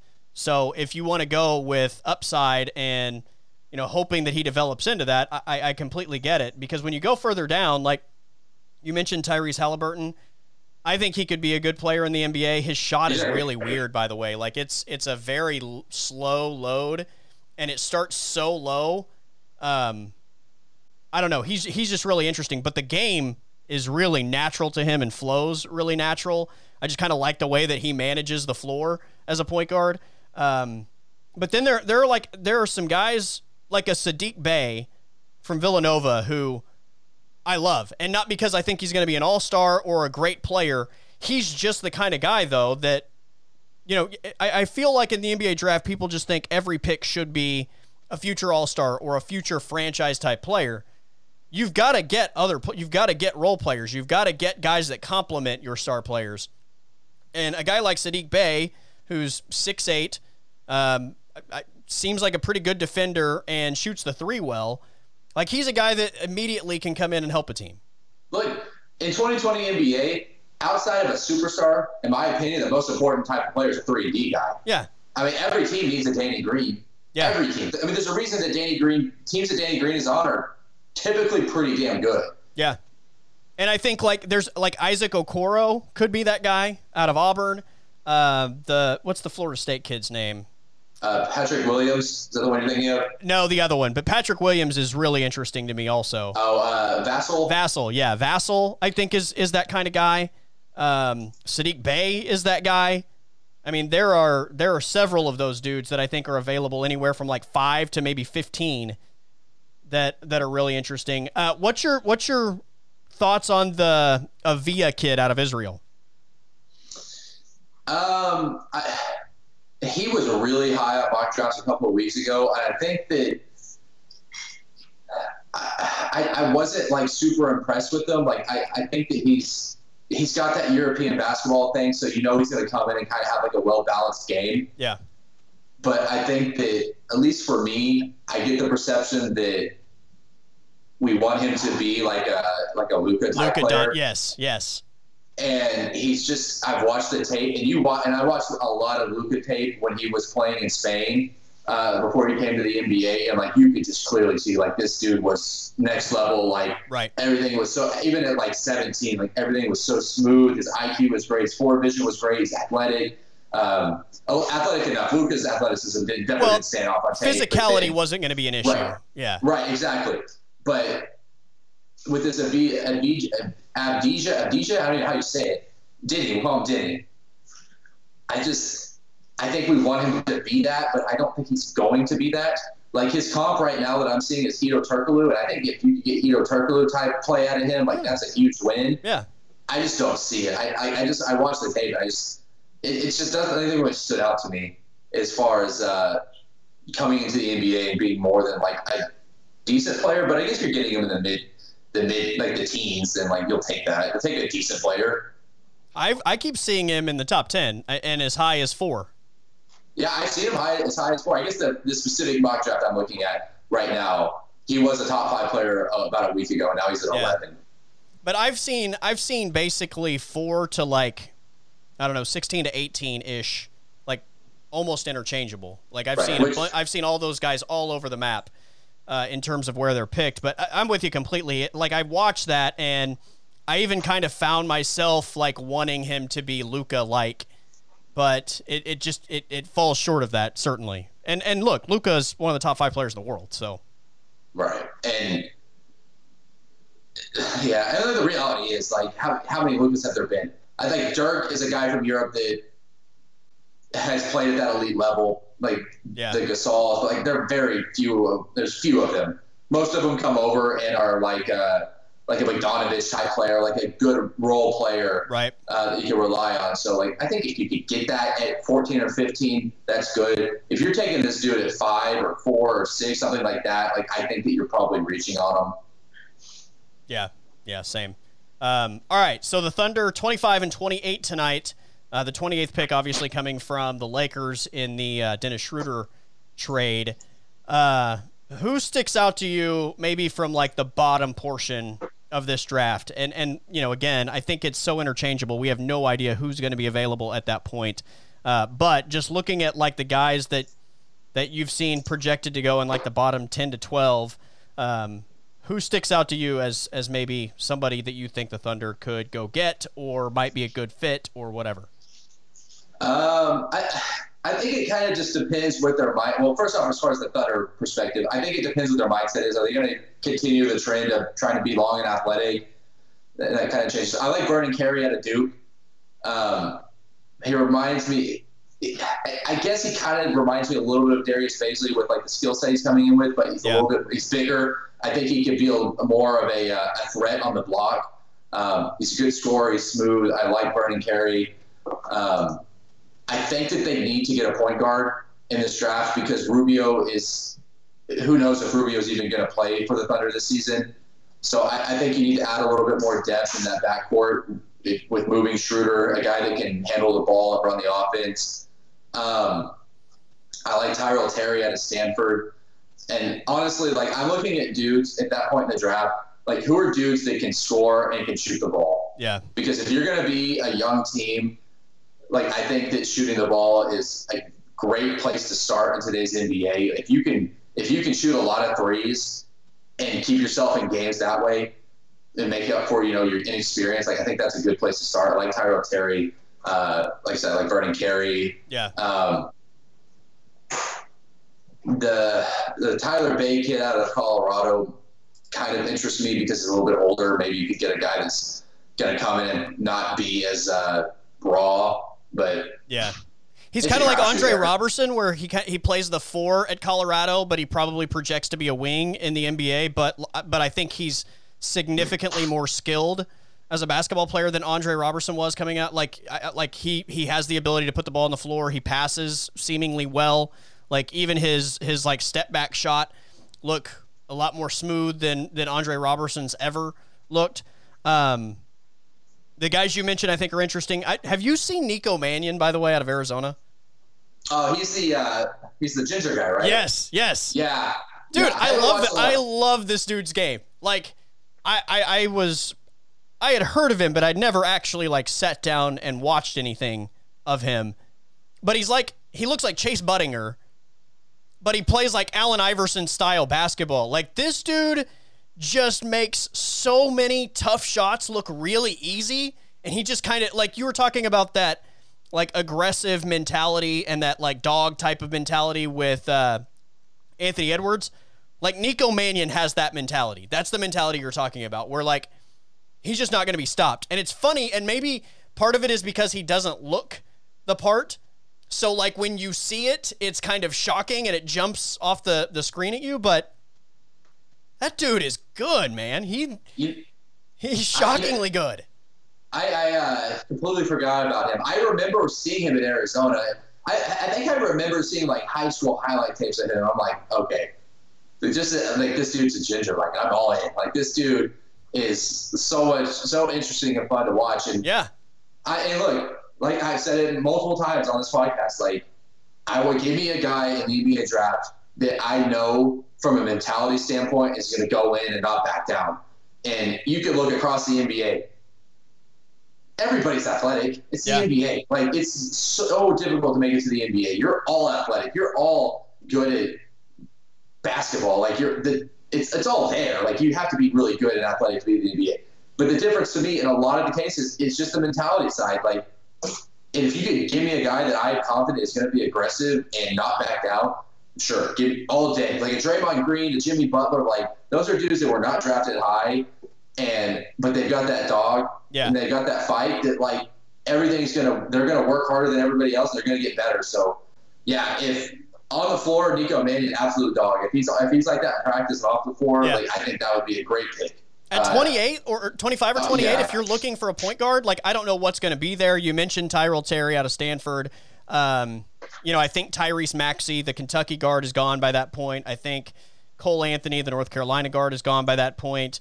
Obviously, Kyra Lewis out of Alabama is gone by that point. So when you start talking about point guards, that's probably the range you're in. But that late in the first round, a guy that just has that sort of playmaking ability and isn't afraid to take those shots and make some of those really tough shots look easier than they are, I'm in. He really jumped off the page at me watching him today. And he's a decent sized point guard. Like he's not super long. 6'3", 190, yeah. But 6'3", 190, like he's got a good frame. Yeah. So I mean, Trae Young's playing at 5'9", 170 probably, 160. Like in today's NBA, like 6'3", 190 at point guard like that, you can do a lot with that. Yeah. I mean, Kyra Lewis, some of the guards that are projected to go higher than him, Kyra Lewis out of Alabama is expected to be a lottery pick. He's 6'3", 170. Cole Anthony is potentially late lottery, maybe teens type of pick. He is 6'3", 185. Tyrese Maxey, the Kentucky guard, 6'3", 200. Tyrell Terry, the kid that you mentioned out of Stanford, 6'3", 170. So yeah, 6'3", 190 for Nico Mannion isn't small at all. But yeah, he was really interesting. The other guy, and I didn't even know who this was, and that's probably sad considering he's a Big 12 player, but have you seen Desmond Bane from TCU? I am not familiar with Desmond. No, not really. 6'6", 220, two guard like that. Okay. Shoots the ball really well. Doesn't seemingly force anything. Plays off the ball. Like he looks big too. I think he's really interesting to me. 29. His last season at TCU. He played 32 games, so it's not a James Wiseman situation where there's no sample size. Shot 44% from three. Yeah. He's 43% for his career at TCU. And not just all college threes. Like a lot of those that when I was watching are NBA. Like he's shooting way behind the line at TCU. Yeah, I mean, He looks like he's not taking a lot of shots inside the perimeter. No. But like we said earlier, like a 3-and-D guy, at least I said it, a 3-and-D guy outside of a superstar player in an NBA team is probably the most important role to fill. Yeah. He seems like Desmond Bane seems like a good 3-and-D guy. I don't know how great his defense is, but shooting-wise, he looks like he would be a great pickup as a role player. Yeah. I'll tell you another guy that I saw that I watched this morning that I think is interesting. I think his name is Alexei Pokusevsky, maybe? That's how you say it? Anyway, he's listed as a center, but... Ooh, he is a scrawny boy. He is 7 foot. He's extremely skinny, but he basically... Like, I feel like his game is more like... he's like the skinny version of Nikola Jokic. Like, he doesn't play a traditional center-type role. Like, he is essentially the point guard, and he is a pass-first guy. And, like, watching him just distribute the basketball was really interesting to me. Yeah, his I didn't watch any highlights of him. So his NBA DraftNet scouting report is a versatile forward with a guard skill set, just like you said, Nikola Jokic. Has rare versatility and has been used in 4 positions, shooting guard to even center. Could do just about everything on the floor. Dribbles like a guard and runs the floor like a wing. How is this guy not the first pick in the draft? Excellent shooter from the three-point line. Very good at spot-up and catch-and-shoot situations. Moves well around. Like, where's his flaw? Well, Other he's than his frame. yeah. Where's his flaw? The frame is obviously concerned. It depends. I have no idea what he looks like defensively. And, again, I don't think he's an actual center, so you're not going to have him defending centers in the NBA, in my opinion. But where was he playing last year? Was he playing in a Serbian league or was he playing in a bigger league? I think he was – I'm not sure, to be honest with you. I would be guessing. But he's a really good passer. Like, that was what really stood out to me was just the vision. And, again, he's 7 foot and he's taller than everybody. But, like, pass-first type of guy that just making plays for everybody around him. I just thought it was interesting watching the film on him. He was playing for Olympiacos in Greece, who play in the Euro League, I believe. I believe. I mean, I'm reading it off of Wikipedia. So that's a good league. Like, that's the top European league for basketball. It's where Barcelona plays. It's the league that Luka played in when he was at Barcelona. Okay. Like, there you go. It's a solid league. Like, if he was producing in that league, I put some stock into that. It's not Australia. Like, it's a good league. So he was productive there. Like, that didn't scare me off by any means. Well, again, considering where you're picking, I mean, to see what I saw from him and just think of what the upside would be there, like, I think that's a no-lose type situation. Like, this mock draft has Dallas taking him at 18. Okay. If they have a Nikola Jokic type player and pair him with Luka and Kristaps. Okay. First off, they've got the entire European market cornered. That's scary, though. Yeah, but no, he's a great passer. Like that. Anytime you can get a guy that you can say, especially in today's NBA, because it feels like everybody needs the ball in their hands. Like, anytime you can get a guy that makes plays for other people, that's valuable. Yeah, absolutely. Or a shooter that doesn't require the ball in their hands. Like, both of those things are just, I feel like, rare commodities in today's NBA. Yeah, there's not a lot of Jimmy Butlers running around the NBA anymore. Yeah. Yeah. So anyway, those were just some of the guys that stuck out to me a little bit, like going through the draft prospects. But man, Nico Mannion, dude, I was not expecting that when I saw the draft profile picture, and then started watching the video, and like, dude's just making like, he has like Allen Iverson type swag, but looks like Chase Budinger. Well, hopefully he's putting on a Lakers hat tonight at 28. Yeah. Yeah. Anyway, Thunder 25 and 28 tonight. If you had to bet right now, do they trade out of those picks and move up, or do you think they make the picks? I don't think they trade up. I just think this draft is so unpredictable that keep your draft picks for future drafts and just take 2 guys in the first round. Yeah. Yeah. See what you have. Unless it's a situation like Oubre with like the 25th pick and move up to like 15 or something like that. Yeah. Like, I'm definitely not taking fewer picks in this draft. Yeah. All right. So there is some trade rumors that the Warriors are talking to the Bulls about trading 2 for 4 and Wendell Carter. That makes sense for me. That makes sense to me. That I would assume Chicago's moving up to take LaMelo. The report I saw was they would be moving up to take Wiseman. Wiseman, okay. So, well, it puts them in a situation where they're getting Wiseman, LaMelo, or Anthony Edwards. Yeah. Because you would assume those 3 guys are probably going to be gone by 4. So I like that move by Chicago. You said it was Wendell Carter. Yeah. I mean, I like Wendell Carter, but he hasn't really improved enough over his first couple of years that I feel like he's worth keeping around if you could get up and take a chance on a guy like Anthony Edwards or something like that. Or James Wiseman, like you said. That makes sense to me. Golden State doesn't need anybody in the top 3. Yeah, I mean, Golden State could trade down to 4, get Obi Toppin, who's as prepared to play now as maybe anybody in this draft, to pair with, at the 3, I guess. Draymond at the 4, you've got Clay and Steph at the guards, and then Wendell Carter's your center now? Yeah, that's a hell of a starting 5 right there. Yeah. Yeah, I mean, that makes sense to me. Absolutely. I like Obi Toppin. Yeah. Yeah, sign me up for that. What was the other one I just saw? The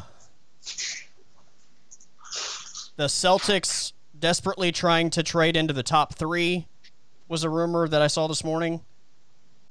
That, I mean, again, I don't know what the play is there. The Celtics moving up in the top 3. Yeah. I don't know. Again, I think it's we all kind of feel like the top 3 in some order is going to be Edwards, Wiseman, and Ball. But I don't even understand why Boston would feel that they need to take any of those 3 guys. Agreed. And if you're moving in the top 3 from 14, you're giving up a pretty vital piece of your team. Yeah, okay, so that was from Mark Stein. He said the Celtics keep searching for trade pathways to get into the top 3 of tonight's NBA draft, league sources say. Interesting. Yeah, I mean, you're not trading Jason Tatum. I think Jason Tatum's one guy in Boston they're not going to move. Yeah. I mean, are you moving Jaylen Brown to move into the top 3? Kemba Walker maybe, but none of those teams in the top 3 why would they need Kemba Walker? It's not going back to Charlotte. I guess Chicago is in talks for Kemba Walker. Maybe they move to 4 and send Kemba to Chicago. Yeah, maybe. I wonder if Chicago swaps with Golden State and then moves that 2 pick to Boston for the 14 and Kemba.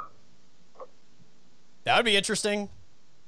And then Boston takes LaMelo at 2. It's interesting. We've seen a lot of movement in the last couple days, and there's a lot of rumors about potential movement already. And I kind of thought when we had the NFL draft, we were going to see a lot of movement again, because I think there were more unknowns going into the NFL draft than we've ever had before. Certainly in this draft, there are more unknowns than we've ever had before. And in the NFL draft, we saw less movement than we've ever seen. I mean, everybody just kind of stayed put. I kind of get the feeling tonight we're going to see a lot of movement, but maybe it's one of those things where nobody really feels great because of the lack of knowledge on these guys. Nobody gambles too much, and everybody just sits tight. I don't know. It'll be interesting. It'll be fun just because, like you said, who knows? There's no way to, there's no surefire number 1 guy. There's no surefire number any guy. Yeah. 5, 6, it's just the mock drafts have been completely all over the place. So you're talking about dudes that you've seen as high as 4 and then down to 18. Yeah. I think we know who the top 3 guys are going to be. We don't know what order. And then after that, it's a complete crapshoot. If Minnesota can trade the first pick, I think they're going to trade the first pick. I agree. They just, none of those. Anthony Edwards, the only guy that makes sense for Minnesota, and they could probably move down a pick or 2 to get him. Potentially, yeah. Yeah, I don't know. It's going to be crazy. And the other thing that I heard mentioned, because of the lack of, a traditional season, Teams are more worried financially than they've ever been. And the fact that we have this fast-moving offseason, and I think it's, just a couple weeks away till players have to report, and we're obviously going to see free agency fire up in just a couple days.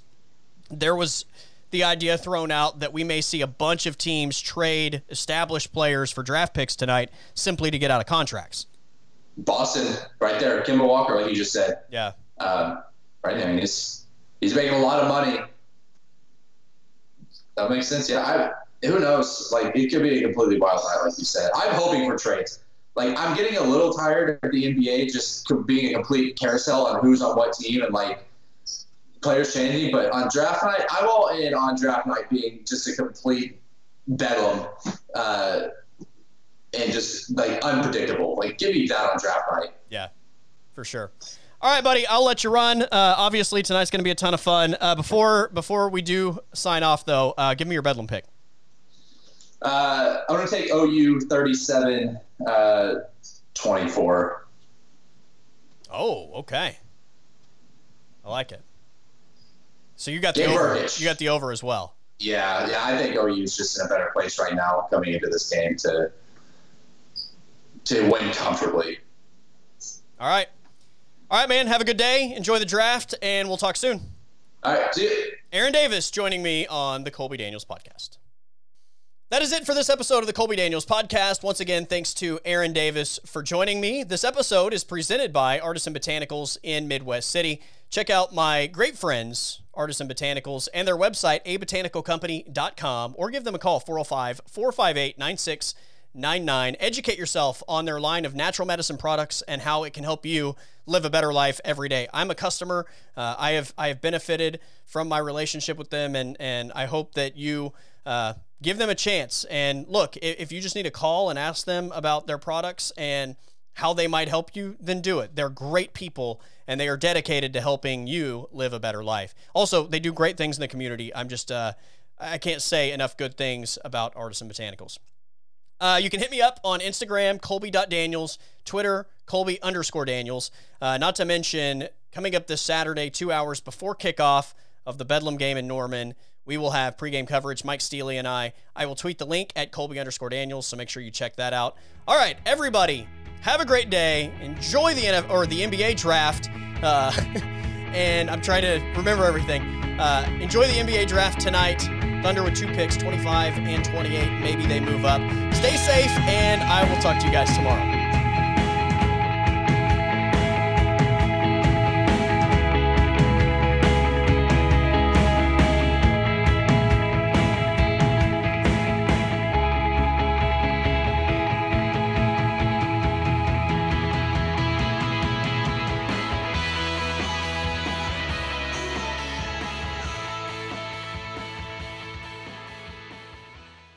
The podcast is over.